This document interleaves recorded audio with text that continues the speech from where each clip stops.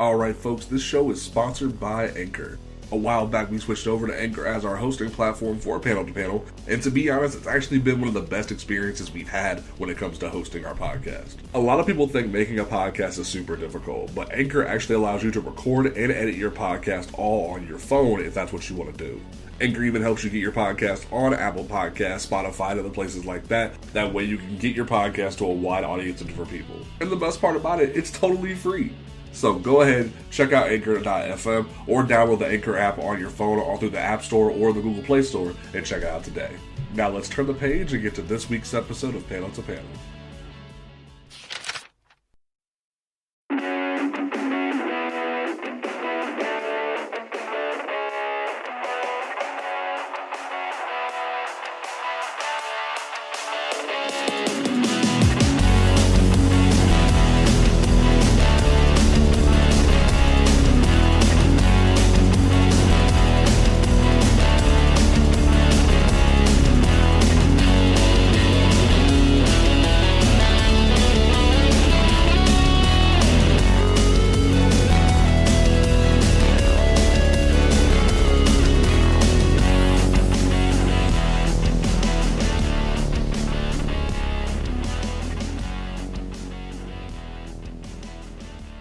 What's going on, good people of the internet? It is time for OnComicsGrounds.com's flagship podcast, Panel to Panel, where a bunch of folks shoot the breeze and talk about comic books and such. We are back after the weather change and the snow caused sickness upon the land. We have returned, and like with the new spring season begun, and we are back with episode 20. There's a 30. There might be 30. It might be episode 30. I can't remember. Actually, no, it's 29. It is 29. I made the thumbnail earlier. This is episode 29. Next episode will be episode 30. I'm excited. But we are back once again to talk about a very special movie. Now, normally we talk about everything when it comes to comics, whether it be whatever subject we want to talk about. But tonight it is a special night indeed, because the movie that we have been waiting for very patiently, as deep DC fans that we are, we have been waiting for the premiere of Birds of Prey. And I'm not dignifying it with the whole title. It's Birds of Prey. Get over it. I refuse. Like like the entire little like spray painted tag is so like excessive, and I don't like it. I need it to go away. Like it's one of my major complaints about the movie, but I've gotten over it because of the fact that the movie was so good that I was like, all right, whatever. It's fine. Like it's just one of those things. But I'll stop complaining now. But anyway, my name is James Portis. To my left, we have the man with the ridiculous afro that cut it real close by seeing the movie at the last minute. But we are thankful that he is here this evening, Mr. Travis Tucker. How you doing? I'm disappointed in you, James. That spray paint was awesome. Oh my gosh. Bro, I don't want to keep saying the fantabulous emancipation of one Harley Quinn over and over again when the movie was supposed to be Birds of Prey from the jump. I mean, it's a Harley movie. Let's be real. Yeah. And to my right, we have the woman who was the most excited out of the three of us to see this movie, mainly because like some of her favorite characters are in this movie, especially Miss Renee Montoya. Miss Mary, how you doing this evening? I am doing fantastically. We saw it Thursday night, and we have tickets again to see it Sunday, but this is going to come out on Monday. Fuck it. I'm going to have seen it twice by the time people listen to this. So. Damn it. Excellent. When Mary says that, you know it's a damn good movie. All right. Don't forget that you can listen to this podcast on Apple Podcasts, Google Podcasts, Stitcher Radio, Spotify, YouTube. A couple of the small things like Overcast and Podcast Republic that use iTunes as like storage for their stuff. And we're working on getting ourselves on iHeartRadio. So for the fans of that app, we will be on there soon. But we are going to go ahead and dive into the discussion of Birds of Prey and the fantabulous emancipation of one Harley Quinn, since he wants to correct me up in here. And we're going to start it from the top. So the movie that kind of started all of this was a movie that many people don't like, which is Suicide Squad, because it's what gave Margot Robbie the ability to rise up as Harley Quinn for a full generation of people. And now with her basically declaring after Suicide Squad wrapped that she didn't like at first it was like at first I believe she had said that she wanted to do Gotham City Sirens, but then as time developed, it became more viable for her to do a Birds of Prey movie with Harley Quinn as the lead.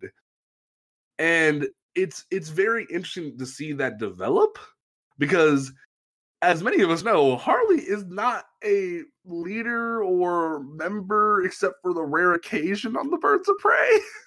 So for her to just just insanely hijack the movie and make it more amazing than the premise already was, I think is phenomenal. The ability they already had of basically saying, okay, we have to acknowledge that Jared Leto exists, but like we're only gonna use the briefest of like flashbacks to acknowledge that he exists, even to the point that like the animated intro we do will purposely not be Jared Leto Joker. I mean, they acknowledged him in the shadiest way possible, and I loved every second. And I think there was like one or two scenes that like were done from scratch of Joker from behind that obviously weren't Jared Leto because they were new shots. So it's very obvious they want to just forget Leto exists entirely, especially with the success of the new Joker movie. They're just like, get on out of here, go be a vampire and ruin your career. We're gonna keep making movies. But no, he does good in other places, just not sending people pigs. You know, that was what I. He was method acting. Method acting my ass. Is he gonna start sending people bat? Is he gonna send Tyrese a bat on the set of Morbius? I don't know, dog. I don't know. That ain't me. Don't speak it into the universe because he will do it. Oh my god. If that really becomes a thing, like if I hear about that later after I just said that, I'm gonna die. But no, so like, what were your guys' thoughts on the idea that Margot Robbie would lead this incarnation of Birds of Prey when it was announced? Like, Mary, I know you were skeptical at certain points of this conversation. When we first heard that it was being developed, because like you said, it had transitioned from the rumored Gotham City Sirens to Birds of Prey, I was a little curious because, like you said, that Harley Quinn has never really been in the Birds of Prey. She's worked with the Birds of Prey, most recently in Batgirl and the Birds of Prey for Rebirth in the Manslaughter story arc. But other than that, she's never really had any extended interaction with any of these girls. So when I heard that Margot Robbie was attached to the project, I'm like, okay, I can kind of see what she wants to do here because, Margot Robbie famously fell in love with the comic books while researching Harley for Suicide Squad. I mean, absolutely famously fell in love with them. So I'm like, okay, she started reading, she got into Birds of Prey, but I'm kind of nervous. And I know that Harley was attached to it basically to sell the film because, yes, we have had multiple iterations of various canaries on the CW, but, Dinah has never really had a big break, as it were. I started to get more suspect with the exclusion of Oracle. And I knew it's because there was the rumors of the Batgirl movie still floating around. I do believe that Christina Hodson, the screenwriter for Birds of Prey, is still attached to writing Batgirl, but I know she's working on Flash right now. So it went from just kind of general suspicion to I kind of pieced it together before I saw the movie that Harley is not leading the team, she is working with them. Also, I'm just gonna put this out there before we forget. This is probably gonna be a little spoilery, so if you haven't Totally forgot to say that. Thank you. So, if you haven't seen it and you want to go in fresh, just click it off right now and pick it up as soon as, when you're leaving the theater, just come see us again. So, we will be here, don't you worry. Just be forewarned, we may drop a little too much information here. Oh, Well, Travis, what were your thoughts on the idea that Harley Quinn was going to hijack this movie? honestly, like I was kind of excited because coming out of Suicide Squad, there are only 3 solid things I really enjoyed about it, which was Deadshot, Harley Quinn, Amanda Waller. That was it. You forgot Captain Boomerang. I don't like Captain Boomerang in the comics. Oh, bro. I find him tiresome. He's a snarky bastard, though. You right, but it's like fucking boomerangs, man. Come on, come on. Like it's just Batman with no bats. That's how I look at him. So it's just like sad. But anyway, I was pretty excited to hear Margot Robbie was coming back as Harley Quinn because it's rare that we get like a similar casting scenario that we got with like Chris Evans as Captain America and Robert Downey Jr. as Iron Man. I see a very similar like holy union with Margot Robbie and Harley Quinn. She plays Harley better than I could have even imagined anyone else playing her, and it makes me all kinds of excited because she's that grimy, I know the world sucks, I suck too, but I live kind of thing. And then she always finds a way to smile in it. And that's like the identity she's carved out for herself since leaving the Joker. And let's be honest, Joker's always been a shitbag, and it's nice to see there's good that can come from his shitbaggery other than Bruce Wayne abusing kids. Like, I'm sorry if that's pretty upfront, but that's what I'm... That was a little upfront, yeah. But I wrote a Twitter thread Thursday night after we got out of the movie, and in one of the first tweets, because I break it down character by character, and the way I described it is that Margot Robbie is to Harley Quinn as Gal Gadot is to Wonder Woman. She has made... That's pretty perfect, yeah. She has made the character entirely her own, and honestly, just for the better. She is Jimmy Palmiotti and Amanda Connor's Harley Quinn come to life. Yeah.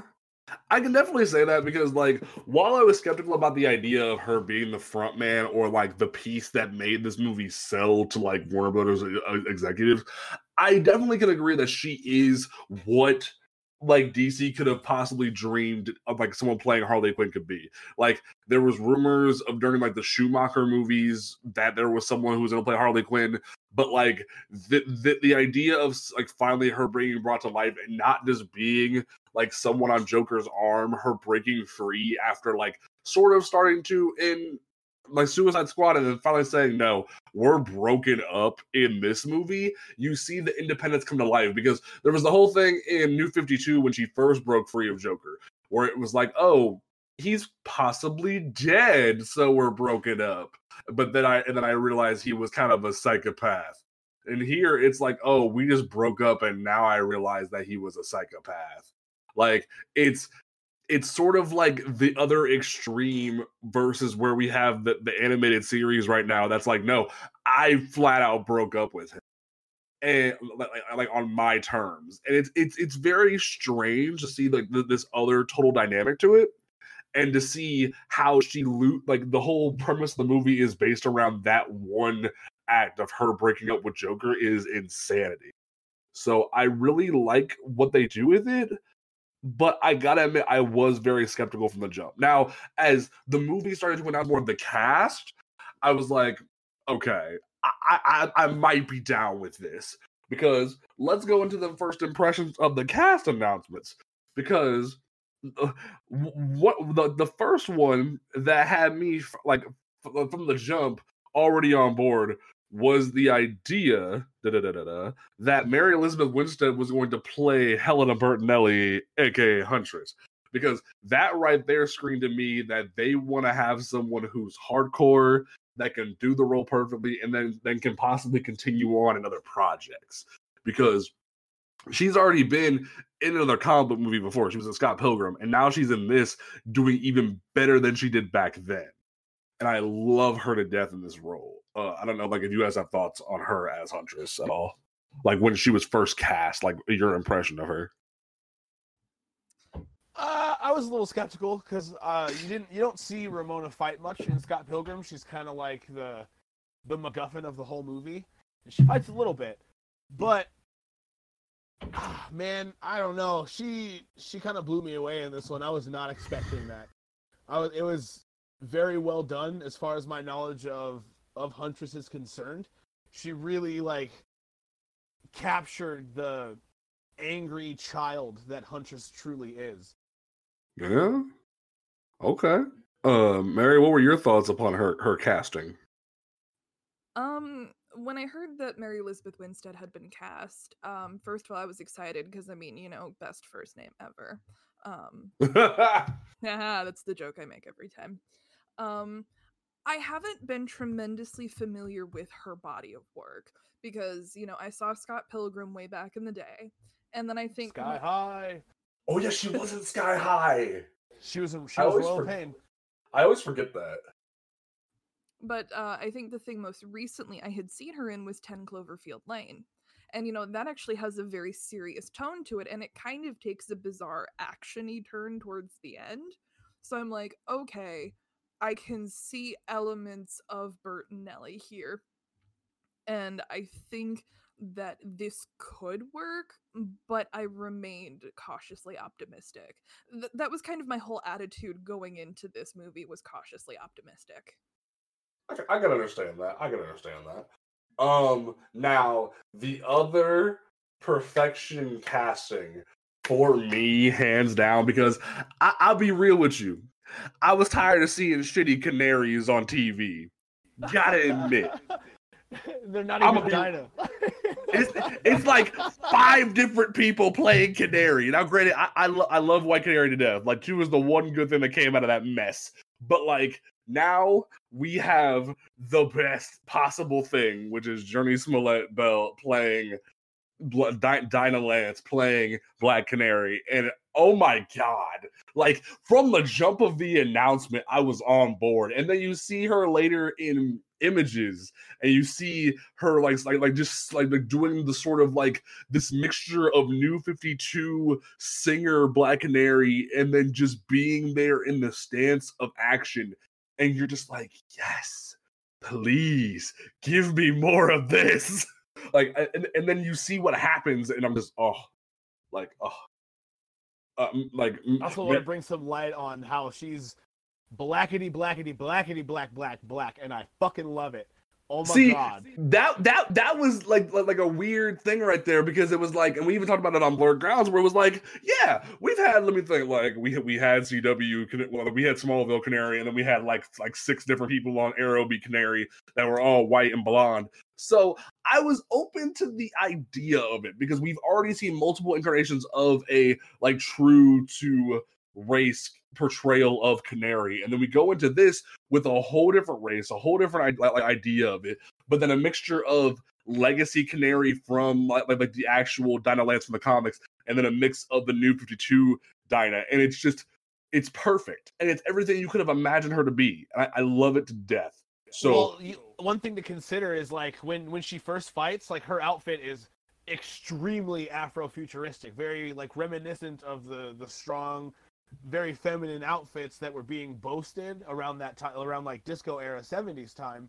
And then she's also rocking freeform dreads with beads all up in them, and she's got her septum pierced and is unapologetic about everything about herself in that whole movie.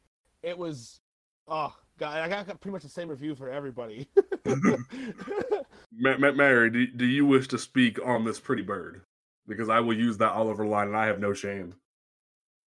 I want you to know that I literally just put a pair of gloves on just to take them off, as kind of a symbolic gesture that the gloves are off in this podcast. Ooh! Let's get it. Jurnee Smollett-Bell is the definitive Black Canary. Oh! Yes! I mean, bring it, fanboys. She is Dinah through and through. Yeah. And again, I was cautiously optimistic at her casting because, and I'm going to be honest here, I had never seen anything she had been in. I think maybe I had heard her name once or twice, but I had never really seen anything of substance that she had been in. So I'm like, okay, I like the direction we're going. She seems really passionate. So, let's go. If an actor is passionate about the character they're adapting, I am automatically endeared to that person, because I'm like, okay, you have the right mindset. And as time went on, I followed her on Twitter because duh. And as time went on and she talked more and more and more about just the comics that she was reading and what she loved about the character and what she wanted to bring to the character, I'm like, yes, this is the right attitude. And what finally flipped me over the edge, aside from seeing the movie itself, was when Gail Simone spoke out about it. And Gail Simone is probably the definitive Birds of Prey writer. Again, gloves are off. Chuck Dixon can suck my dick. Oh, damn. Oh, he's a dick, and we all know it. Yeah, you're right. Again, she was in Roll Bounce. Bro, yeah, she was Tori with the braces and roll bounce. I'm about to say that once Mary was done. Oh, chewing on some yellow crayons. I know, Paul around with short yellow butt. That was the black moment for me and Travis. Okay, Mary, you can continue. No, you're fine. But when I started to see that Gail and Journey were having public interactions, I'm like, wait, what? What the fuck? What's going on here? Because we are decades into comic book movies. I mean, if we want to pull it all the way back to the 40s, I mean, we are so many decades into comic book movies, and it is still so awkward. Not necessarily bad awkward, just strange to see the actors interacting with the creators. Because, I mean, take a second and think about it. How often do we see this? That, public interactions for the fans to engage in? Like, other than Stan, like, very rare. Shit, I mean, American Gods was the last time I thought about it. Oh, yeah, you're right. Yeah, they got together to write a Nancy. So I think that was kind of a really big turning point because, we know that Margot Robbie had been meeting with Jimmy and Amanda. Hugh Jackman had met with Len Wein several times before, but I mean, this is really in a public forum where, like I said, the fans are just as into the conversation as they are. So I'm like, holy shit, this woman loves Black Canary.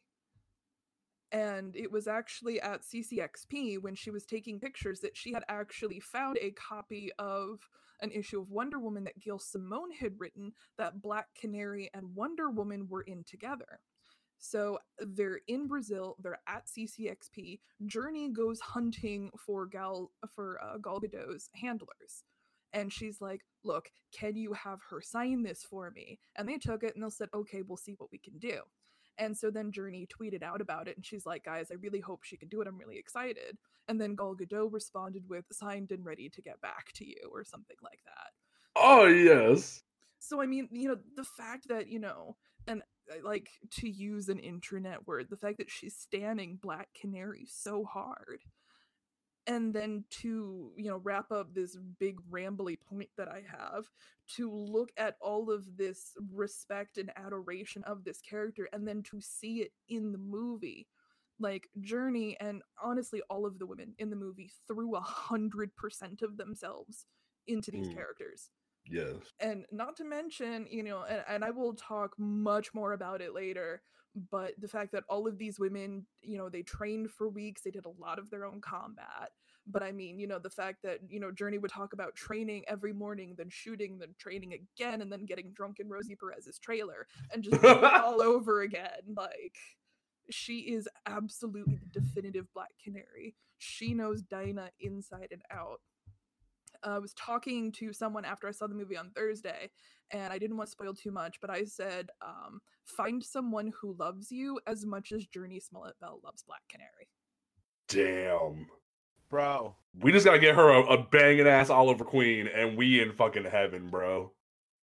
Like, like, you can even make him black at this point just to emphasize the neck beard like rage even more, and I don't even care. No, fuck it. Make him interracial. Make everyone mad. Everyone. Ooh, Like, yes. Ooh, yes. See, and yeah, like me and Travis over here are geeking, but like over her being in Roll Bounce, but like she's been acting for so many years. She shows she had the promise, and then like Mary said, her showing the dedication to the role on Twitter and constantly praising Gail Simone and constantly talking about how much she loves this character. I'm like, yes, get it on. So now we go into the one that Mary's probably even going to be more excited about, which was the announcement of Rosie Perez as Renee Montoya. Now, I'm not going to take too long because I don't want to give up Mary's time because I feel. Go first. As somebody who has kept up with Renee's career over the years, like even just seeing her like from her creation to then like going into the comics and then being even greater as she went on to then finally get to be in this live action format, because there was that whole thing where Christopher Nolan tried to say later, oh yeah, that was totally Renee Montoya. No, it wasn't, you freaking liar. And then now see, Mary's even like, boo. Boo. Boo, Christopher Nolan, boo. Oh, I love that South Park joke that we just like made happen. But like, nah, like to see her now and then to have Rosie Perez come in here. And like when it first cast, I was like, oh, she a little bit older. I'm down. Let's see what happens. And then it happens, and it's amazing. And it's just like, oh. So like for somebody who is a long time fan of The Question, and then to see her become The Question and be even better for it, and be pissed when she was like barely in the New 52, and then finally come back recently, and then finally be on the big screen finally, I'm happy. I'm satisfied. Travis, go ahead. What were your thoughts on Miss Montoya? That Rosie Perez in one movie made Starsky and Hutch, Magnum PI, fucking every Dick Tracy asshole that came out since the 70s look like shit in one movie. Damn. Come for me, fanboys. I mean it. She was so damn good.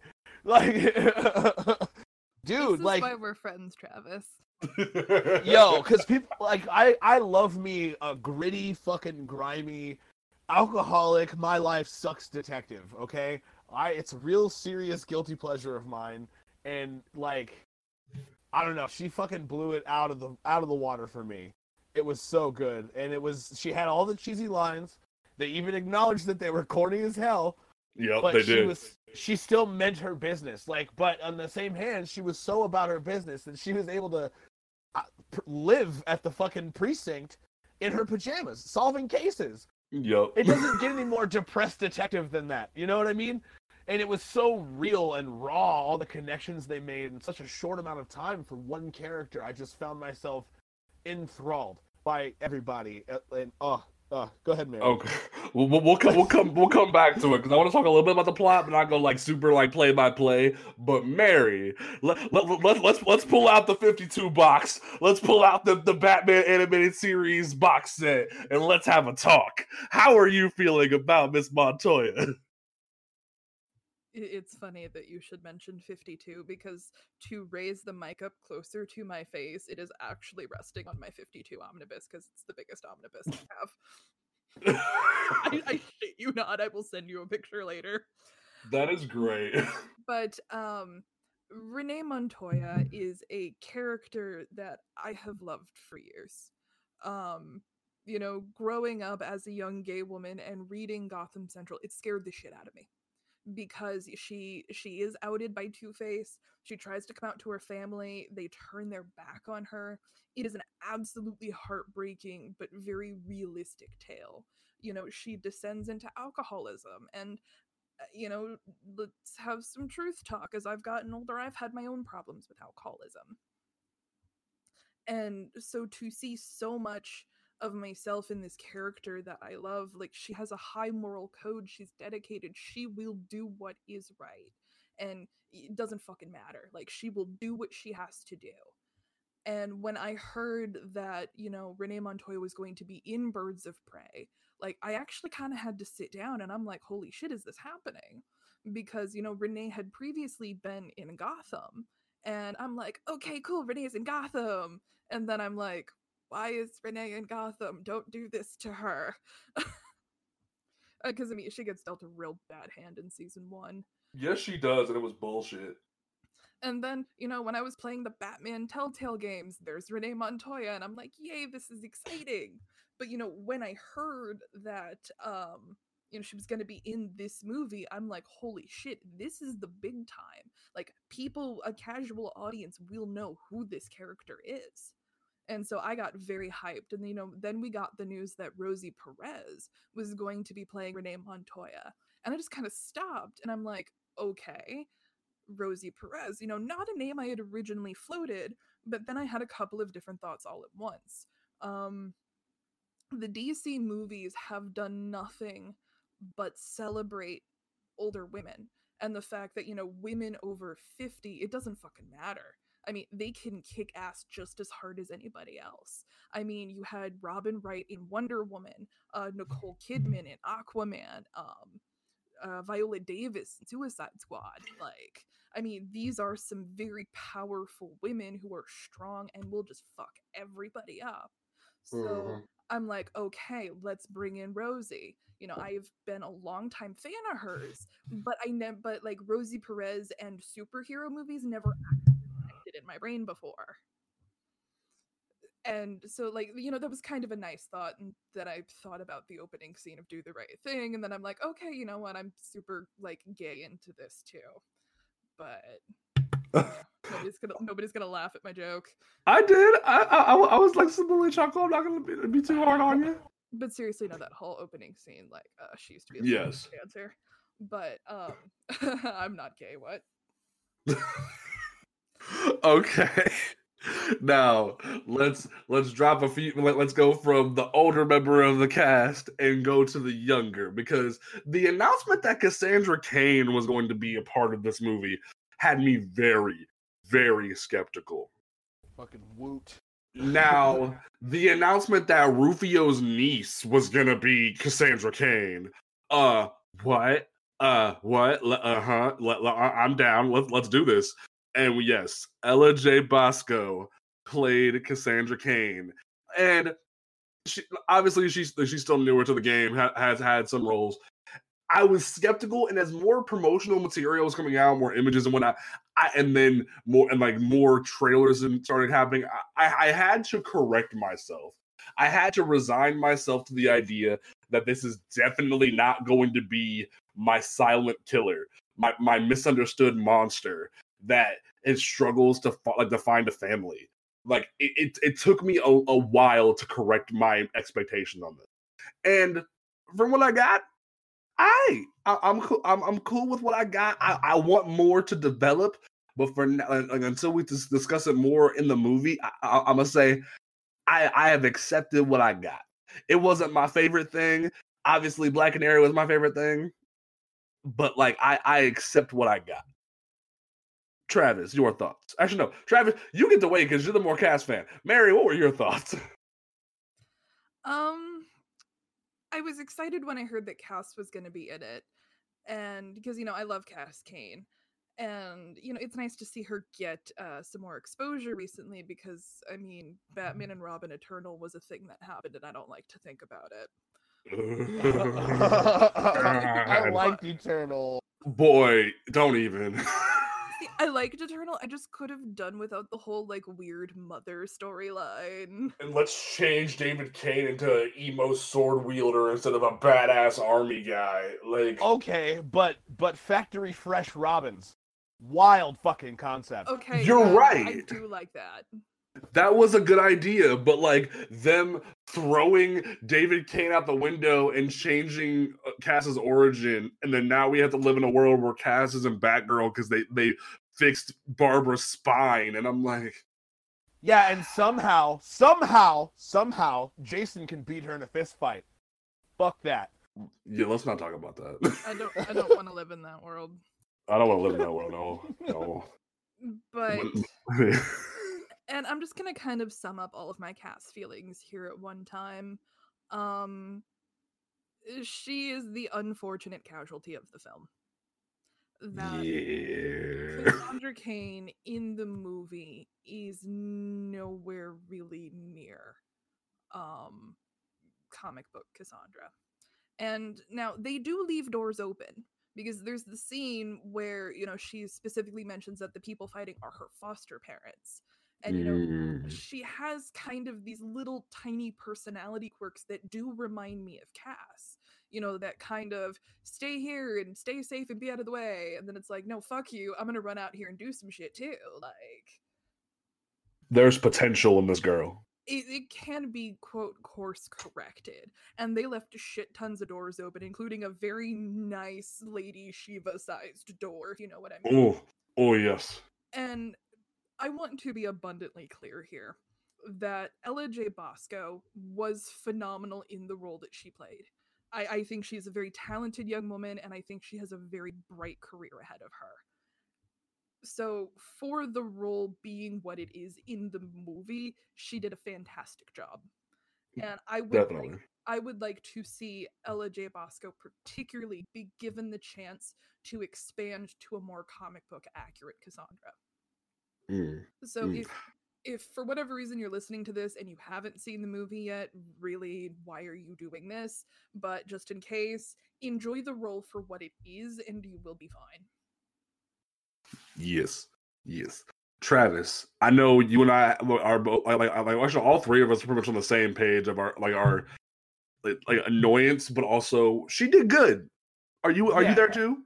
Yeah, she did well. Like I was saying before the show, my only problem is fanboy related, and we all know it's common for any not so well known comic book character to come out in a comic book movie. They're going to be subject to some IP issues. You know what I mean? Yeah. They have to do something with it, and it being Cass, it sucks. But like Mary said, they opened the window for a whole mess of other stuff. They kept her nebulous enough to be able to shape her into Orphan or the Black Bat or whatever you know her, Kasumi, whatever you know her as. But I really want to see her fuck shit up in the future, because her story with her father and her mother on separate occasions and when those worlds collide in the comics is very, very good.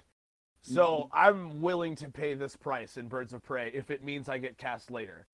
Now, I know there's a lot of people that were upset about her not being mute.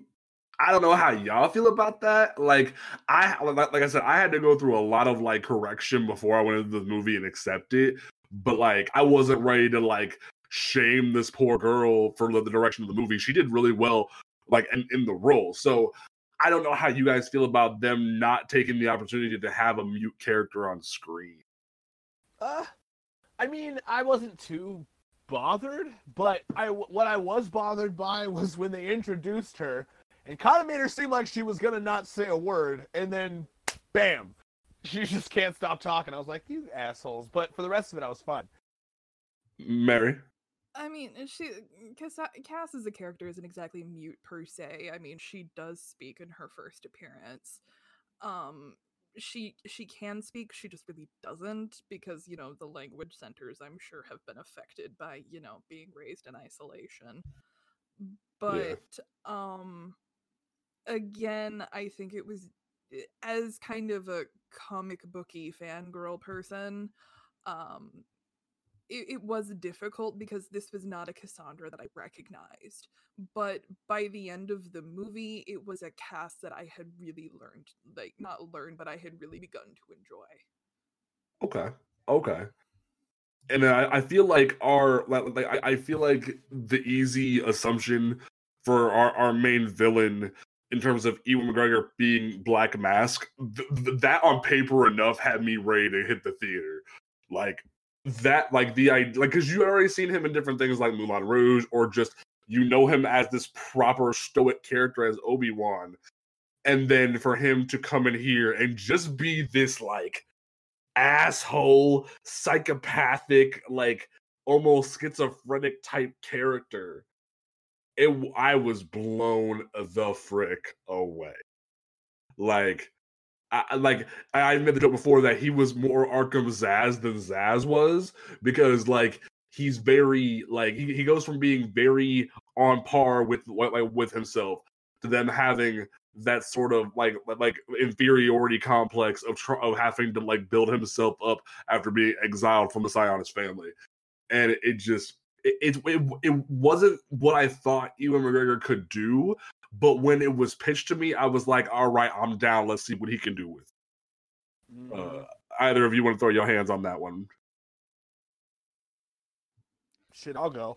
All right. Well, I was very, very on my toes when I saw the trailer, but watching the movie, they didn't do what the trailer kind of said that they were gonna do, which was make Black Mask really obsessed over a girl kind of thing, which is not at fucking all what he was. And if I'm gonna be completely frank for all you fucking sweaty neckbeards listening to this to be angry, he was fucking male fragility in one person, in every aspect of it. I shit you not, man. Everything that didn't go his way, that wasn't controlled by him, that wasn't owned by him, was a fucking problem. And it was so much of a problem that he was willing to kill and fucking completely embarrass people in front of their friends and family and everyone who's around. Everyone's so afraid because he's the big man in the fucking room, they don't say anything. So I loved how well he executed this. And it was so... By the time he put the actual Black Mask on, I was like, yeah, it's that time of day right now. Let's go. Let's go. Oh, yes. Like, it's sitting there, and you're wondering, why did she call him Black Mask? And you're sitting there the whole movie like, what's going on? What's going to happen? And then you see, like, the painting on the wall, sort of like almost like scribble painted over, and you wonder. And then it finally happens, and you're like, oh shit. It's about to go down. Mm-hmm. Mary, your thoughts on Obi-Wan, like, assuming a villainous role? Okay, for one, I am disappointed that Black Mask didn't say, Harley, I have the high ground. Technically, he had the low ground. He did. Yeah. And also, he had the bomb ground. But, and this might be a sin as a Batman fan, but I've never really been into Black Mask as a villain. I like him because I love a good old-fashioned crime boss. I love Golden Age Batman, and I love kind of all of the plays on, the gangsters from the 20s and 30s. And I felt, as we moved into a modern age, I felt like Black Mask was still a good callback to that. But that's kind of where my fascination with him ended. And, when I heard Black Mask was going to be the villain, I'm like, yeah, okay, I can see this. And then I heard it was going to be Ewan McGregor, and I'm like, oh, okay, I can kind of see this. But any, concerns I would have had or any ill will I may have spoken, Ewan McGregor made me eat every single one of those words in that theater. But okay. He impressed the hell out of me. And, like, when he put the mask on, like, it was actually, like, I got really giddy because I'm like, oh, fuck yeah, here we go. Like Travis said, like, let's go. It's about to go down. I did enjoy that his face got fucked up there at the end, though. Oh, yeah. I thought that motherfucker was dead. And then it's like, oh, no, his face is just permanently scarred now. I'm like, oh, well, all right. Not for very long. I mean, hey. It's an explosive climax, wink wink. Hey. Okay.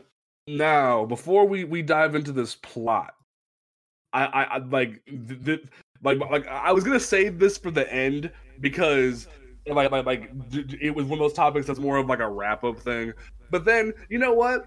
I checked Twitter as we're trying out like a new thing, and I see a comment. I see a tweet with a meme on it where it like the picture has a fan art sexy Harley from her new 52 slutty look. Barf.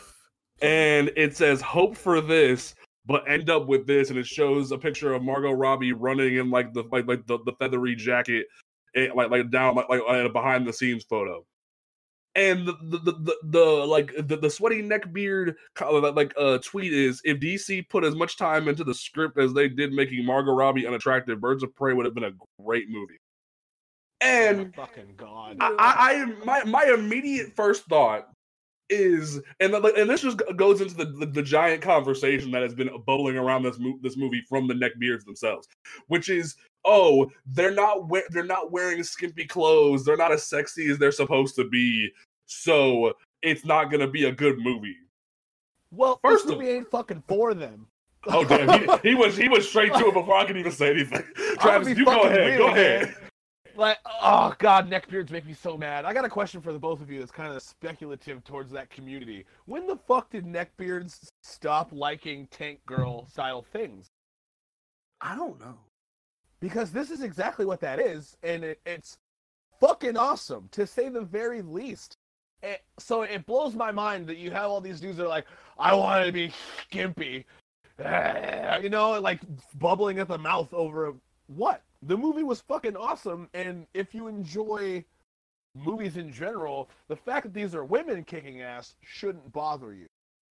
And it's not even like that. Like, yes, Huntress wears like a more of a baggy assassin outfit to the point that like when she's getting trained, they sort of have those 80s gym jumpsuits on, which I thought was hilarious.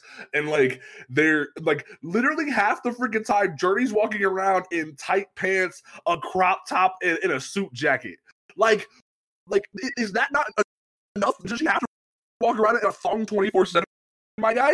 Like I know y'all got your rocks off in Suicide Squad when Harley was wearing all like the pudding and the daddy's little monster shirt and whatnot. And like, did it hurt you that when Rosie Perez picked up the shirt, she put it away? Did that hurt you? Because I feel like it did. Your little ego was so assaulted that this movie about women kicking ass is such a problem. Like, yeah, Wonder Woman wears the skirt as part of her battle armor, but that don't mean she wasn't kicking ass. Same thing here. These women were amazing. So, like, get off your horse. Like, for real, because your horse is like this dumbass little donkey that ain't doing nothing. It's the same thing you keep saying over and over again, that you're mad that women are doing big things. Get over it. Even there was even an interview that Journey and Margot did where they were saying, I think we look good. Like, yeah, y'all look good and y'all kicking ass. So get over it. Objectively, everyone looked good. The problem is that if it's a chick superhero movie that's not as close to fucking porn as possible, they're gonna have a problem. And you know, honestly, I hope you guys get all the zits from your Cheeto hands rubbing your goddamn faces over how hot they actually are in the movie. They were modest and kept the shit going. You know what I mean? So I can't understand this neckbeard argument. Maybe it's because I was raised by my mama, but fuck, guys. Like, okay.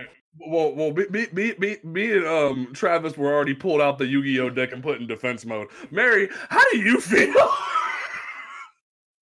I just want to say that I appreciated that exchange so much. I just want to let you guys know that I appreciate both of you. Thank you, Mary. But we got y'all back. I mean, like, it's kind of sad. I mean, what happened to the days of if you didn't like a movie or you didn't think you would like a movie, you just didn't go see it? For real? When did that stop being a thing that happened? Why do we need to organize Rotten Tomato review bombs? Why do we need to like get the whole art like boycott together? I don't understand. And, involuntary celibacy. That's why. I love this so much. But no, it's just like, and it's just like, I'm so tired of it. Like, it's the same damn thing every fucking time. And, you know, I have seen argument after argument of, you know, some of these guys talking about how the fact that, you know, they're frustrated because none of the men in the movie have any redeemable qualities and there's no male characters for them to identify with. And I'm like, I get that. I can kind of maybe understand your argument after like 3 beers and 2 scotches. Maybe you could convince me. But it's just like, God damn, are they like, do they need the power fantasy that badly? Like honestly, if you look at Doc had a lot of redeeming qualities. He was just kind of doing what he had to do to survive. He did that business and he walked out. I respect that. Right. He wanted to. It was so much money he couldn't refuse, and I don't think anyone is immune to that unless you're literally in the 1%. You know what I mean? So it wasn't. it wasn't a male thing. It was just they're pissed off because there's not macho shit in their superhero movie. Like I feel as if and also like we already said spoilers. I feel like they want to be Black Mask when he got mad at old girl about laughing and he thought that she was laughing at him. That whole scene was like some shit out of Law and Order SVU, and that kind of made me cringe at points. But it was like, is this the kind of thing y'all want to do to control women? Because that shit is done, bro. This ain't like there's that old. I was watching a documentary about how like old Disney World rides and how the original Carousel of Progress like kept having the dad tell the mom what to do and shit in the kitchen. Fuck that shit. That is over. Get over it. We need to move on and let women be on side of us. Be alongside us because they're kicking ass, we're kicking ass. I've only seen bits and pieces of Shazam, but I definitely remember there being two amazing women standing next to the rest of the dudes and kicking ass. The Justice League has been a thing for years. Like, why is this a problem? Do you need every woman to be in skimpy clothes just to get your rocks off? Can you not enjoy the shit? See, I got a weird hot take that you just made me realize just now about this movie. Go for it. Zaz and Sionis are the id and the ego of toxic masculinity, period. Ooh, Damn. I love that. Can you say that again just for the cheap seats? Roman Sionis and Victor Zaz are the id and ego of toxic masculinity. Oh, that's so good. That's so good. Okay, we've done hopped up on the soapbox for a hot minute. So how about we talk? We get some general. We've already kind of given our general thoughts on this movie, but for the sake of the argument, other than the movie being hijacked by Harley, I love this movie. It's definitely achieved the status of not only being better than Suicide Squad, but also being one of the best movies DC's put out in this whole like weird DCEU / somewhat transformed, because we don't know if Affleck and Cavill are still canon crap whole thing we exist in now. Like it's definitely one of the best. Like I'm gonna sit up here in my trident and say Aquaman's still the best, and Mary can still like wear her tiara and fight me, because we don't have this battle to the end of the earth. But we also know that both movies are good. But like at the same time, Birds of Prey is still up there as one of the best. And that's where I'm going to stop talking before Mary kills me. Mary, your thoughts? Oh, Lord have mercy. Honestly, I did not know what to expect coming into this movie. But I absolutely fell in love with it. And it is difficult to describe, what the movie felt like while you were watching it, because I went to pick up my comic books, because today for us is Saturday, so I went to pick up my comic books, and the shop worker's like, "Hey, did you guys see Birds of Prey?" And I just kind of pointed to the T-shirt that Victoria is wearing because it's a Birds of Prey shirt, and she asked me how it was, and I'm like, it was really good. And then I realized that I couldn't describe it after that. So like the only thing my brain could think of to say was like John Wick with ladies and glitter. Like like literal glitter. Yeah, and it's just like it is, and Victoria said it is a clusterfuck, but in the best way possible. Like it is a surreal experience, and I'm excited to see it again so I can see what I missed. And I'm just excited to further explore the intricacies of this film, because it's zany, it's wacky, it's out of this world, but it is not without depth and emotional complexity. We have tragic origins, with characters like Huntress. We have the remains of what was probably a broken romance with Renee and her ex-girlfriend.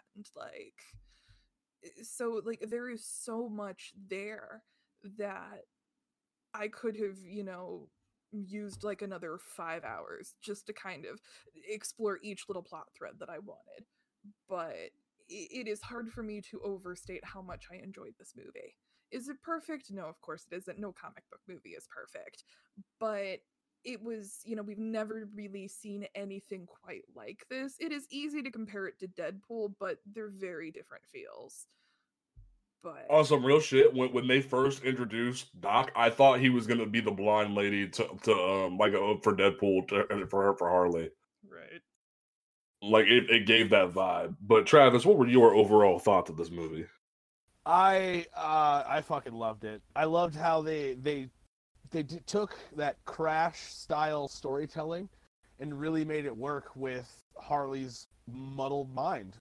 Like it was her telling you a story of what she had done right when her and the Joker broke up, and it was very like gritty and grimy. I loved that Gotham is finally the grimy ass city that we were being told it was, not the brightly lit at nighttime in Justice League that we got. You know? So having all these elements where she had her favorite breakfast sandwich shop and her favorite taco shack and like all kinds of shit, it really grounded her as a character while also taking the time to show the audience Harley's fucking crazy. Mm-hmm. Mm-hmm. There were several times when Black Mask is slapping her up when she's tied up in the chair and she just is gone until she gets hit again. It's like, holy shit, okay, so this is how she lives her life. You know, she's enjoying the simple things, but her life is extremely complicated. And I don't know, the whole movie was the same way I felt about Endgame, but for the DC universe being like, okay, look, we're giving you women and people of color. Shut up, it's awesome. And it was fucking awesome. I was blown away exactly the same way that Ewan McGregor was, like, symbolically. Like, that's how I felt about that movie. She RKO'd my fucking feelings off of this fucking movie, and I'm blown away. But no, like, and then I just like as I'm like checking out the live tweet, I just saw a tweet that like from an amazing YouTuber that said like Joker doesn't even pretend to be about the comic book character in its movie. Fans are like, cinema. The neckbeards go. Birds of Prey has the heart and soul of most of the characters it's adapting, minus Cassandra, who should have been called something else. Fans, they ruined DC. Fuck this woke garbage. Let it burn. Like that shows you right there the lack of the lack of actual perspective on this. The movie does take liberties, but it's not like throwing out the whole canon like Arrow or something. Like, it actually gives a crap about what it's producing. There's all the talks that Margot Robbie said like in different interviews that she made these people look up, like read the source material, like which can be debatable for Cassandra, but I'm gonna let it go. Like in general, like to hear the stories of Journey loving Black Canary, you can tell either Rosie Perez is just really good at what she does, or she looked up some stuff about Renee. Like She did in an interview that she had read comics. Oh yes, thank you. Like, and as we already know that, that Mary Elizabeth Winstead has like been in comic book movies before. It's easy to know that she probably did look up some stuff on Bertinelli because, and like just the cheese factor of like her introduction is just gold. So they do the whole thing where it's like everyone thinks she's like just start calling her the crossbow killer. It's like, I'm not the crossbow killer. My name is Huntress. I love that so much. I love it so much. So now that I'm over here talking about characters and whatnot, now that we're still venting, let's dive more into the characters themselves. We already been talking about Harley, but since I'm already on Huntress, let's talk about Huntress.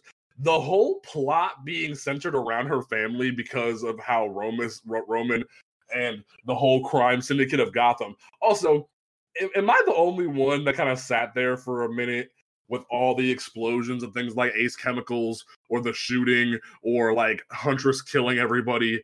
Am I the only one that was... The cinematography was so good. That too. It like is that. So beautiful. Like just like I know it's like all like fireworks and shit coming out of Ace Chemicals, but that was gorgeous. Like most of it was CG, but goddamn, that was gorgeous. But no, like, am I the only one that kind of sat there like, where's Batman? I kind of had that thought too. Like all this is going down, and I'm like, where are you, my guy?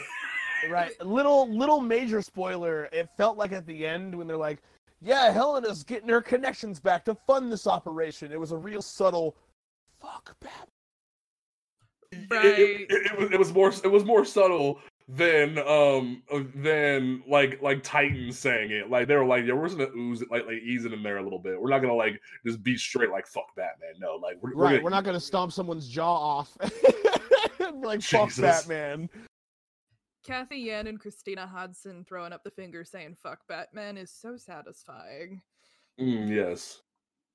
Like it just so like Mary, your thoughts on the arc that Huntress goes through in this movie. I mean, you can't really do Helena Bertinelli without talking about the Bertinelli family massacre. Yep. I thought the diamond was a nice touch. Again, spoilers, yada yada. But I thought that was a nice touch, and it was a really very clever way to kind of bring Helena into the plot because, you know, Cass had a solid reason to be there. Canary had a solid reason. Renee had a solid reason. And then here's Huntress just kind of running around killing bitches. But, you know, when it all comes together, because I was afraid that at least one of these characters was kind of just like gonna be stuffed in there, you know, and I was happy to find out that the only character being shoehorned into anything was Bruce the Hyena. But, yes. But just to kind of, you know, bring that all together, I really liked it. And to see Helena, who has very purposely distanced herself from other people, you know, in the span of just, you know, one fight, you know, basically an evening, being able to establish more connection with these women in just one evening than she has with people for most of her life. The scene that absolutely got me was at the booby trap fight, where Cass is trying to hide behind something, and Helena still has the little toy car that her brother had, and she gives it to Cass and says, hold this, focus on this, you'll be okay. I'm not gonna let anything happen to you. And I'm like, right there, that is Helena Bertinelli to a T. That got me, bro. Because, I mean, you know, Helena Bertinelli, you know, she is, you know, this brutal character, and she will fuck you up as soon as look at you. But in the comics, she's a school teacher. Like, she loves children. She teaches them. Now, there's no indication that she's a teacher in the movie, mind you. But just that, you know, this person is so scarred, and, you know, she has rage issues. But I do not have rage issues! But she loves so much, and it was clear just in that one scene. And, you know, Mary Elizabeth Winstead did it flawlessly, and just, I have nothing but good things to say about Huntress. Like I love the corniness of Harley coming in and trying to like diagnose her, but then her going, wow, I didn't even think about my family's money, and also I've been killing all these people, so yeah, I am kind of stuck here. Like I just love that brief moment of, oh my god, I killed everybody, what do I do now? Yeah. She's like, oh, my revenge is over. I just that realization that, oh, money exists, like once everyone's gone and Harley brings it up, like that was just gold. Okay, so now that we done gushed about her, let's go to the other favorite of ours, Dinah Lance. There's that moment where she sings and the glass cracks that probably had all three of us just really happy. But then, Travis, I don't know about you, but when Renee walks up with the coffee and she references her mother, oh, Mary and I just were like on JSA heaven, just like, oh yes. And can we say Gotham's original protector? Oh, that was glorious. Like, it was even more of a middle finger to Batman. Like, nope, we've been doing this for a while, my guy. And like that fury that Journey has, where she's like, my mama died dealing with trying to protect this city, and you expect me to do the same thing? I was like, damn, that's real shit right there. That's real. Oh. Like, just, and then there's that moment, and like I feel bad that her cry made her pass out for a minute, but like, ooh, that cry Oh, I had waited since Smallville to get a better cry because Arrow, no, sorry, you punked me too long, and then try to like say in the last couple seasons that the cry existed. Not f that, no, like just oh. The scene with the canary cry is so overwhelming because it's the emotional high point in her story arc in the film that this is something she's been hiding and then she's letting it go, but with just the sheer like the sheer power and just it's almost primal in a sense. Mm-hmm. And the fact that Journey Smollett Bell styled it after the Canary Cry in Injustice 2, like yup. And like she just has that almost like PTSD and fear in her. Like starts to start to like keel over, afraid to do it because she doesn't want to end up dead like her mother. And it's just and Renee has to go, look, bro, you need to do this. You know what you gotta do. And it was just like, oh. And I saw it in IMAX, and like it shook my seat, it shook the walls, like it was. I just reached over and I squeezed Victoria's arm for dear life. I'm just like, I started to tear up a bit. Same. Like it meant so much to me. Like the legacy that they didn't have to even do it. They didn't have to acknowledge that Black Canary is a legacy character. They chose to. And that meant so much to me as someone who loves the legacy of DC, that hates that it's been thrown out with the garbage because people like the current like the heads of DC are not doing it right. Like they cared, bro. Like that meant so much to me. Travis, come gush with us. Join us, bro. Honestly, like my biggest like love with Canary in this movie was that now she's a full-fledged Gothamite. It's official now. Like, Oliver, fuck your city. We don't want your city. Damn. Honestly, because like fuck Star City. Star City's kind of dumb. Like that's just how I feel about it. But like the way, I don't know, just everything about her after all the really shitty, angry, and just kind of downright fucking racist tweets and shit I read about her throughout the week. Just the way it happened in the theater was fucking die mad. There's that meme that's been going around where it's like hoes mad, yeah, hashtag hoes mad because she, like Mary said, she is the definitive Black Canary, and like 100%. And it's like we kind of talk about it every now and again on Blurred Grounds, where if it's well done, fine, I will take it. And this is like I want seconds and thirds and fourths. I want to get this. I want the scene with her and Wonder Woman sparring, and Dinah's like, she could totally crush me, but we're just sparring. It's cool. I'd love that. I would. And the door's open for that now. Yup. No, what I need now is whether he Black, whether they go interracial with it, and you give me a Green Arrow.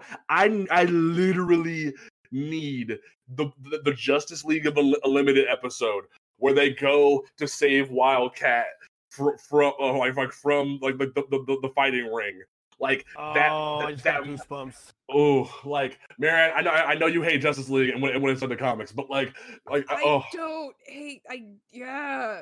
You know what I mean. Like I know you hate what is done in the comics, but like I need you to come with me on this journey and imagine the idea of like a hardened old grump of a man as Wildcat in Journey, just like having that moment of legacy. I need you to come on this journey with me. No, like it's a fun idea, and I don't hate the cartoons. I hate the insistence that the cartoon lineup has to be the comic book lineup. That's what I'm saying. Yeah. Oh, bro, Travis, you should have seen my DMs when Scott Snyder gave into the fans and did the TV show lineup. Like, damn. But no, I can agree because I've been furious about them constantly doing the animated series lineup for Teen Titans. So that's why I agree with her and why we keep giving each other shit about it, because I'm like, give me the Fab Five, damn it! And then they go killing Garth in season 2 and then killing Donna. I was pissed. But anyway. You guys got me reeling over this though, because like Sylvester Stallone is Wildcat. He's already Rocky. He's already the boxing guy. Oh, he's old as hell. Well, we don't want we can't really talk about Sylvester Stallone right now. But like in general, that we will enjoy that thought process. So from and then we've already kind of like highlighted like Cassandra a little bit, but yes, for what Cassandra does, goddamn, like the idea of this character, even if like you change her name to somebody else, it's almost like the whole argument of Ezra Miller in Justice League, where it's like you can be like somebody related to this character, or you could be another Gotham character because you're really good at what you do, but like just change your name, maybe, or like take another stab at the script, maybe. But like for what she does, I love it. I'm not the biggest fan of the idolization of Harley, but like for what it represents of her wanting to be a better pickpocket, a better criminal, because of the fact that she thinks she needs to survive on her own because of her upbringing. I love it. I'm gonna quit talking. Y'all's thoughts on Cassandra? I mean, like, I pretty much summed up my feelings earlier that, you know, Ella J. Bosco, she did a fantastic job. But I'm a little disappointed it wasn't comic book cast, but by the end of the movie I was down with it, you know. The fact that, you know, if I can set that aside and enjoy it within the context of the movie, I had a lot of fun with it. But yes, in terms of just as a whole, you know, like I said at the beginning of the show, I think, you know, she's the unfortunate casualty of the movie. Yes. Yeah. They I don't know, for me, I enjoyed her, like, just like Larry said, like towards the end. But it was that moment when she picked up the gun. It's like, hey, y'all, hey! That was like, I was like, okay. The cast I love is not in this movie. It's like you accept her as somebody else and just move on at that point. Right. Like I'm always gonna love Cassandra Cain in the comics. But like I said, if I have to sacrifice Cassandra to get a wonderful Birds of Prey like we did, I'll do it again. Like I will do it every time. I think duct taping her to the toilet was a little much, though. Like, shouldn't have ate that rock. Like they literally are trying so hard to make this woman go to the bathroom. I'm like, this poor girl. Like she's going through hell just to poop out this diamond. Like get the colander. Like, get the colander. I mean, you gotta hand it to Ella J. Bosco, because I was watching a bunch of them were on The View, and she said that this was her first movie. So it's her first movie, and the poor thing gets duct taped to a toilet. Like, what a way to start your career. Like, it's only up from here, kid. Like, I mean, like, hey, it could be greatness. Like, there could be some great things in this girl's future. I would love if they just throw her in combat lessons and get her ready for a sequel of some kind. But, and then from there, Renee Montoya's whole arc of this movie, hands down, was just beautiful. Now, Mary and I were having a conversation behind the scenes, like when I got out of the movie earlier. I was a little salty, for those who read comics. I was a little salty that her partner wasn't Crispus Allen, her one Gotham Central partner, and later the Spectre, because you made her partner who went above her and took the credit and became Captain a black man. You had a perfect opportunity to add more to your universe. And I was a little disappointed they didn't do it after all the extra stuff they'd already done.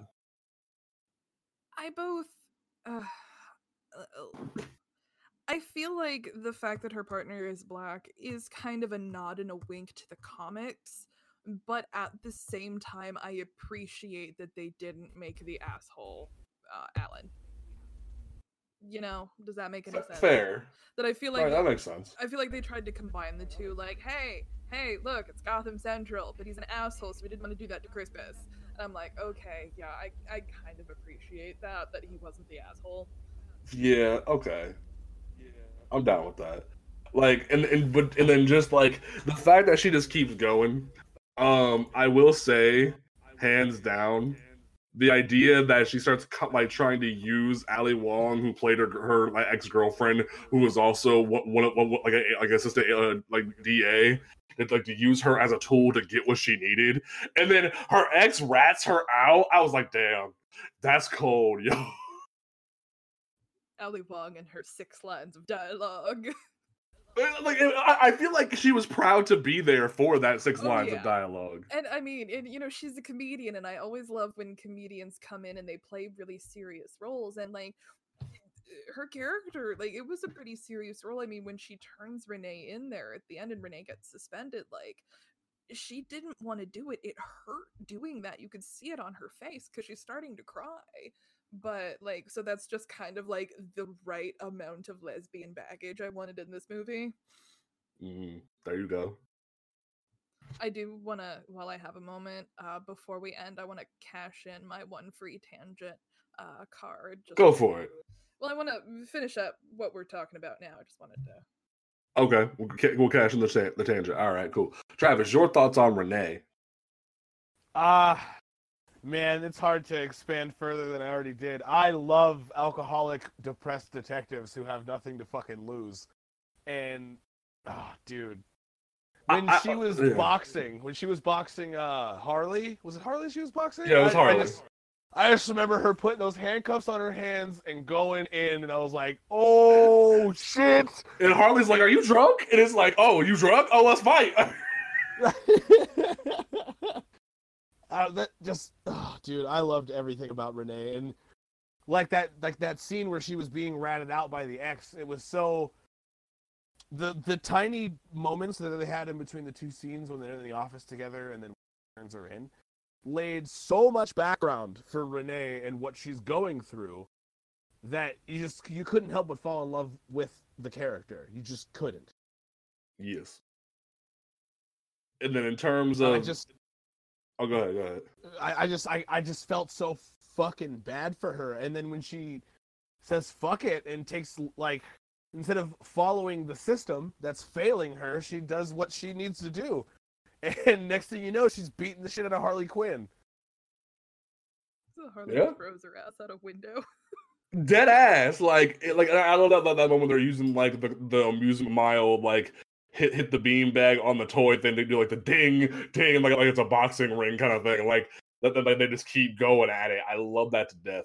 And just like they even start from the jump where they don't even hesitate. They have Renee just straight confront Harley as she blows up Ace Chemicals to signal the breakup of Harley and Joker. Because that whole idea that after the actual breakup, that Harley's mooching off the fact that she has protection from Joker to the rest of the world, but because they don't know that they've broken up.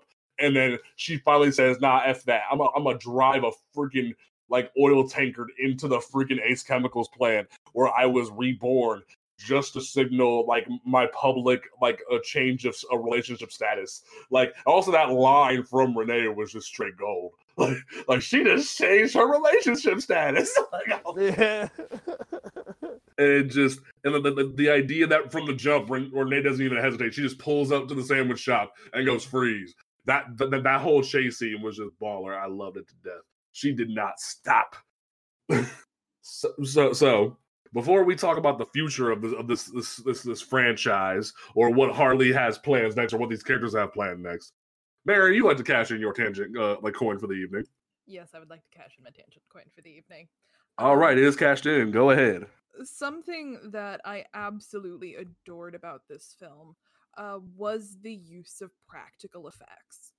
And, it had a relatively low budget because with the California tax credits that they got, I believe it came in somewhere at about $84.5 million. For a superhero movie, that is a horrendously low budget. So, doing what they did with the money they had was phenomenal. And, you have these actresses and they did the majority of their own combat because they trained with 8711. It's the same stunt coordinators as John Wick. And they even brought the director of John Wick in to supervise and partially direct some of the combat scenes. So in the booby trap fight, when they're all jumping around and everything and Harley's on the roller skates, that's all the actresses, save a few moments, like, when Renee Montoya gets thrown into the wall, kind of a thing that is clearly not Rosie Perez. But yeah. I mean, the fact that they're doing all of their own fighting and that they trained so hard for this. I mean, Mary Elizabeth Winstead is, swinging around that crossbow like she's been doing it all her life. I mean, And the fact that, because like I said, I've been obsessively consuming all of the pre-release interviews, and that each one of the ladies in the movie was trained in a fighting style unique to them and to their character. Canary was a kickboxer. Like, poor Journey Smollett Bell, all she got to do was kick. And Mhm. to hear her talk about it in the interviews, like, her legs, she just like could not stand at the end of the day. Harley focused on the gymnastic aspect of it. You know, we see her bounce around and doing flips and kicking people in the face with roller skates. Mary Elizabeth Winstead, you know, she had the crossbow and, you know, basic hand-to-hand. I don't remember off the top of my head. But what I found really interesting and kind of just a little bitty nod to the comics was the fact that they trained Rosie Perez in boxing. So, you know, you see Renee with those, you know, she keeps the fists tight to her face. Like, it is a boxing stance, and, you know, she throws those hooks left and right.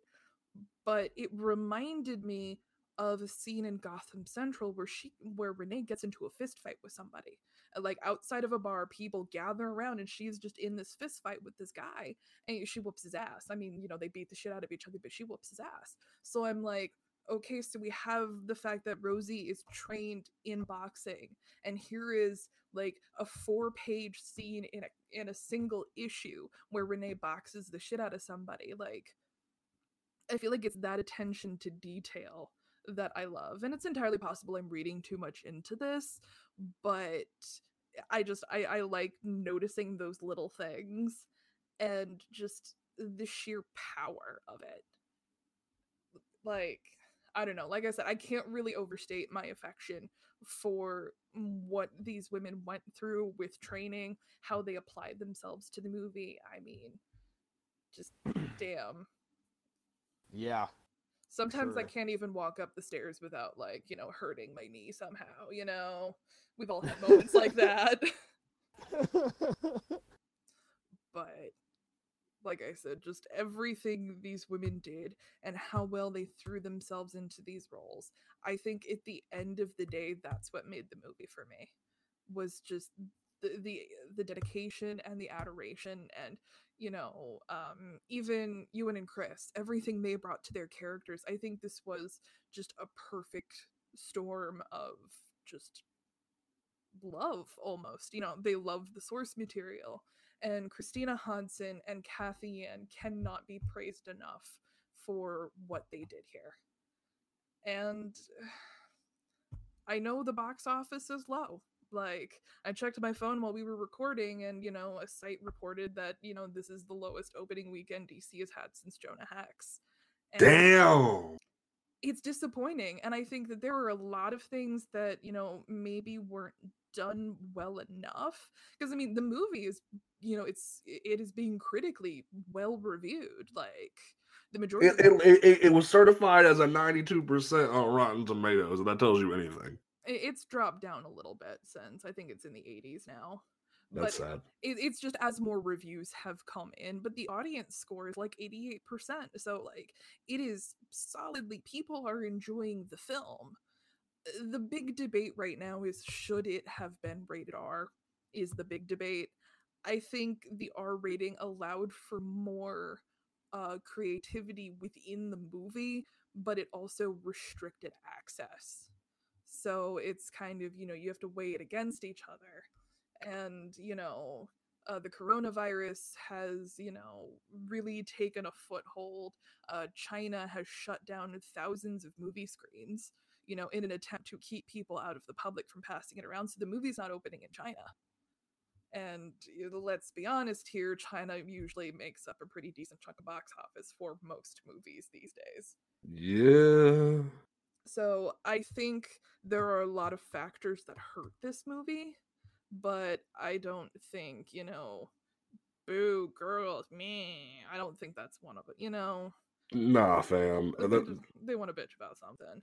Oh god, what gets me are the guys who are going to theaters and, like, taking pictures of empty theaters and, like, Are you for real? They're doing that? oh yeah, no, they're pulling up, like, you know, the Fandango apps and seeing, like, well, nobody's pre-ordered tickets to the showing, and, Ugh. you know, some guy was taking pictures of an empty theater, and it's like, I feel like Renee. I need a drink. You know, I'm gonna be real fucking raw, but you think their time would be more like better spent jacking off at home? Just fucking saying out loud. Like, like that's one thing I kind of want to call into with this movie. One thing I absolutely loved was, and I got to throw out to the writing team and the production team, was the attention to plot related detail and like a message and all the symbolism. Because the main thing I got from this movie was, you're nothing without that dude that was with you. Fuck you. I'm much more than he ever was. And that's the whole movie. That's the whole movie. It's so good. So I can't understand why people are wasting their lives taking pictures of empty theaters. It's not like every screening gets people, you know? We also don't even know if it's the right movie, you know? Yeah, it could totally be some bullshit. And it's like, and the thing is, we up at, like, and Mary and I keep having this conversation because we keep getting frustrated by the cash, well, not even that, but just like comic movie goers in general. Y'all motherfuckers, we're getting heated because the people are getting mad about this movie. But it's like y'all over here get mad at Birds of Prey or any other DC movie that makes a change to their characters. Hell, we just had to admit to admit on mic that we had to accept Cassandra. Y'all people can get so like complacent with how Marvel changes every character in the damn book. Y'all can be okay with every little change, but the minuscule minute that there is a race change, that there is anything that there is not as sexy as you could possibly want because all y'all want to do is jack off, like all this stuff, all these different changes. The minute that there is a change at DC, y'all want to throw a fit. Now, granted, I have been angry at times. I was mad at them turning Shuri into basically T'Challa's Q as if he was James Bond. I have made my complaints in the past, but at the same time, I admit that I'm not human about the Cassandra thing. So if we're gonna be mad about this shit, let's put it all on the damn table. Comic adaptations are comic adaptations. I'll strip my Arrow to the cows come home, but there's still a fan base for it. So why are y'all mad at women or me and Travis or anybody like having love for this film when y'all have love for BVS, y'all have love for whatever a Marvel movie that comes out? Why does this have to be a movie for you? Why does that's the biggest thing you need to ask yourselves. Why is it every time that a movie for women or a movie starring women comes out? Because I'm reading so many tweets. They're like, this movie's gonna fail the same way Charlie's Angels failed, the same way the Ghostbusters failed. Why does it have to be for you? Like, for the same fucking reason that Roman has to own everything. Yeah, that's pretty on the nose there. This tea is hot. Like, this whole movie is fucking hot tea. We spilling it. This is obviously a cue that this is not a PG-13 show. I'm sorry, man. I'm so hyped on this movie and just. I am loving every second of this. This is definitely an adults comic show, but we don't care. We don't care. This is Men Are Trash, the movie, and yeah, I'm a dude, but men are trash. Yeah, like I'll be the first one to admit that men are fucking trash. We act like for thousands of years we act like we can own women, and now when like women are actually like saying, "No, fuck that, we want to be a part of this shit," they want to get mad, and it's like, who cares? There is a line that an old like friend of mine used to say that like we do not speak anymore, but there was an old line that they used to say. Are you mad? Here's a cape. Go be super mad. Because that's all I got left for y'all. I like that. Like, that's all I got left for y'all. So, as we wrap up here, as Mary just said, numbers are low. I didn't know they were almost as low as Jonah Hex low. Goddamn. It's looking like it's going to open to about, the last figure I saw was about 32 to 35 million. And Warner Brothers was aiming for 45. Okay. But I mean, the movie still has a month in theaters. Like, I'm sure it will, be profitable. Oh, definitely. But in terms of the future, we know Margot is slated to make either an appearance or be fully starring in Suicide Squad 2. That's not till August of 2021. Wait, seriously? That's what I saw. It was August of 2021. Like, they're filming right now, but I could have sworn I saw something that said August of 2021. See, I'm a little standoffish about that just because I, deep down in my nerd soul, want Simone's Secret Six to be Suicide Squad 2. We keep wanting that. I want it so Yeah. bad. August 6th, 2021. Yep. So it's like we know that Margot's kind of benched until then. We get that amazing shot of Helena using her money to finance this Birds of Prey team of her, I almost said Journey, her and Dinah and Renee starting their own little team to break down people like in the city. Also, them costumes are banging, and I dig it. Like I'm about that. Them end costumes. I'm about it. The fact that Canary's jumpsuit is a throwback to one of Canary's suits from the 90s, like, just I love it. Little attention to detail. You know, Huntress has got the mask and she's got the white stripe down her chest, and you know, Renee in any kind of a leather jacket ever is just perfect. Like, just I just wanted to pause the movie and just like put a fedora on her head, like this point. Like just give her the faded out mask on the face and put the fedora, and we Gucci. That's all we need. Like, yes, but no, like if at this point, I think if we do get a sequel, we need to move away from Harley, please. Pretty please. I love her, but like, please, because now I need Cassandra to stand on her own 2 feet. Maybe bring in Shiva as an antagonist. That way, say Helena takes Cassandra under her wing when Viola Davis snatches up Harley again, and then have Cassandra be trained properly.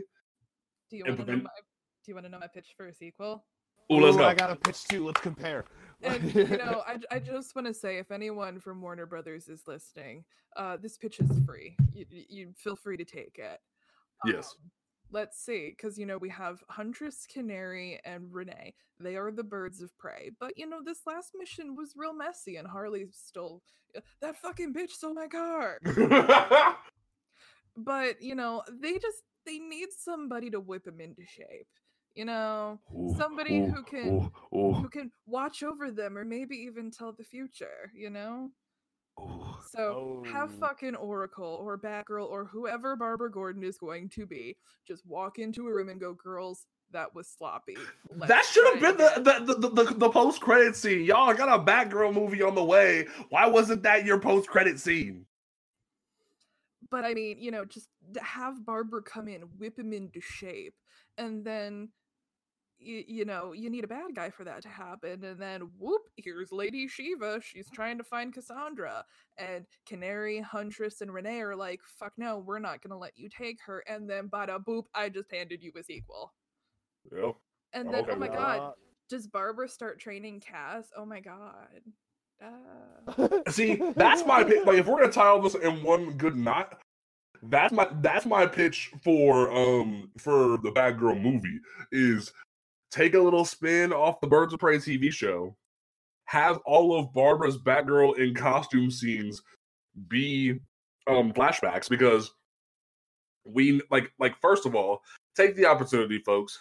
Get a handicapped individual to play Barbara Gordon and give someone an opportunity that they deserve.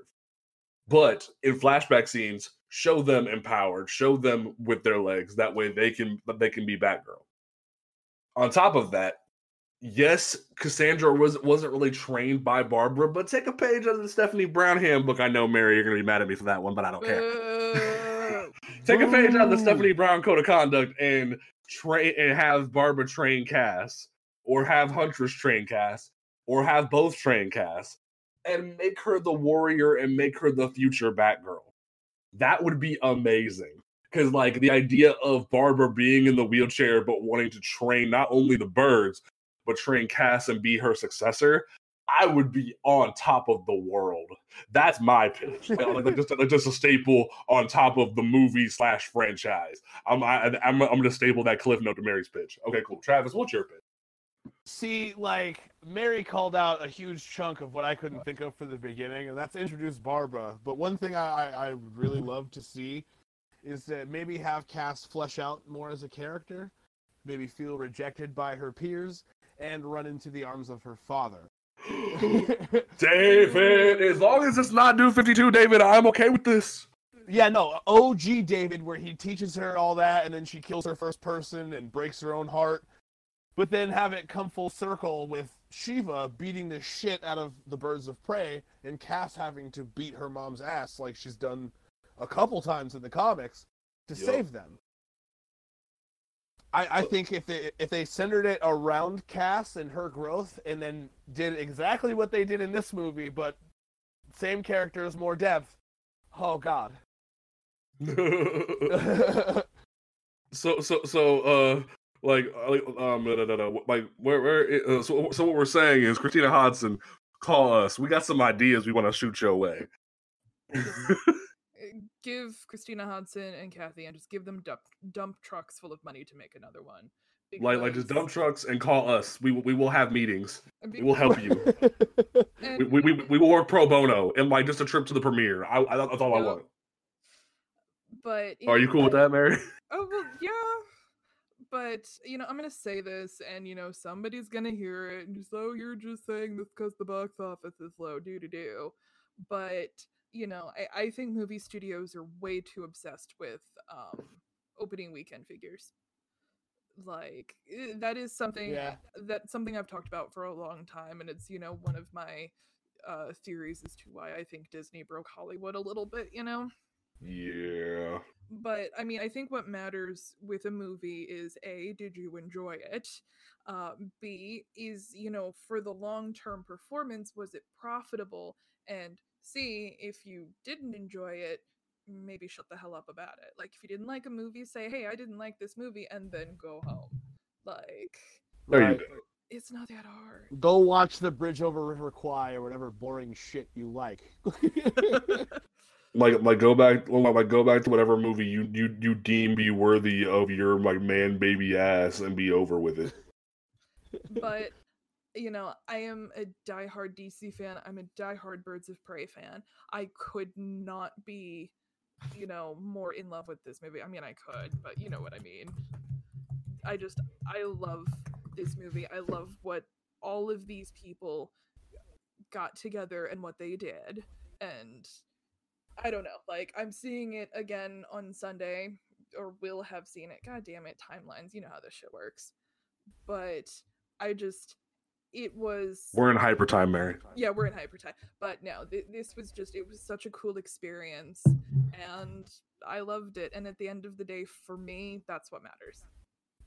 Amen. All right, we're going to go ahead and wrap up this podcast, folks. Don't forget that you can listen to us on Apple Podcasts, Google Podcasts, Stitcher Radio, Spotify, YouTube, Overcast, Podcast Roll, a couple other ones, but we will soon be on iHeartRadio for fans of that app. So, but make sure that you download us. If you listen to Apple Podcasts, make sure that you review us. That way people can find us a little bit easier. And you can follow us on Twitter at PTP_podcast. You can check out the websites, Twitter and Instagram at On Comics Ground. You can check out the website every weekday for brand new content like previews, solicitations, reviews, all that good stuff. Mary just released another round of her series Harold and the Heroine, spotlighting Renee Montoya. So make sure to check that out. Yeah. I don't know what that noise was, but yeah. Yeah. I need that sound clip later. But definitely check all of that out. We will be back next week with a brand new episode of Panel to Panel. Travis, what is your closing statement for episode 29 of Panel to Panel? To verbatim quote the great Nas, when I watch Birds of Prey, I think of crime when I'm in a Gotham state of mind. That Nas never said that. Okay. He said I think of crime when I'm in a New York state of mind. I see what you did there. Okay. Hey. I love it. I see. All right. Mary, what is your closing statement for episode 29 of Panel to Panel? My closing statement, if you've got the time and you've got the extra money, go see Birds of Prey. You will have a good time. Yes. All right. And then my closing statement, as always, is support your local comic book shop. Hashtag neckbeards mad. Hashtag hose mad. This movie was Die mad. Die mad. Like this movie was amazing. And like I'm not even gonna give it a rating because I'm tired of giving movies ratings. Like the shit's good. It's one of the best DC movies we've gotten. So go see it. And we will catch you folks next time right here at Panel 2 Panel. Peace out.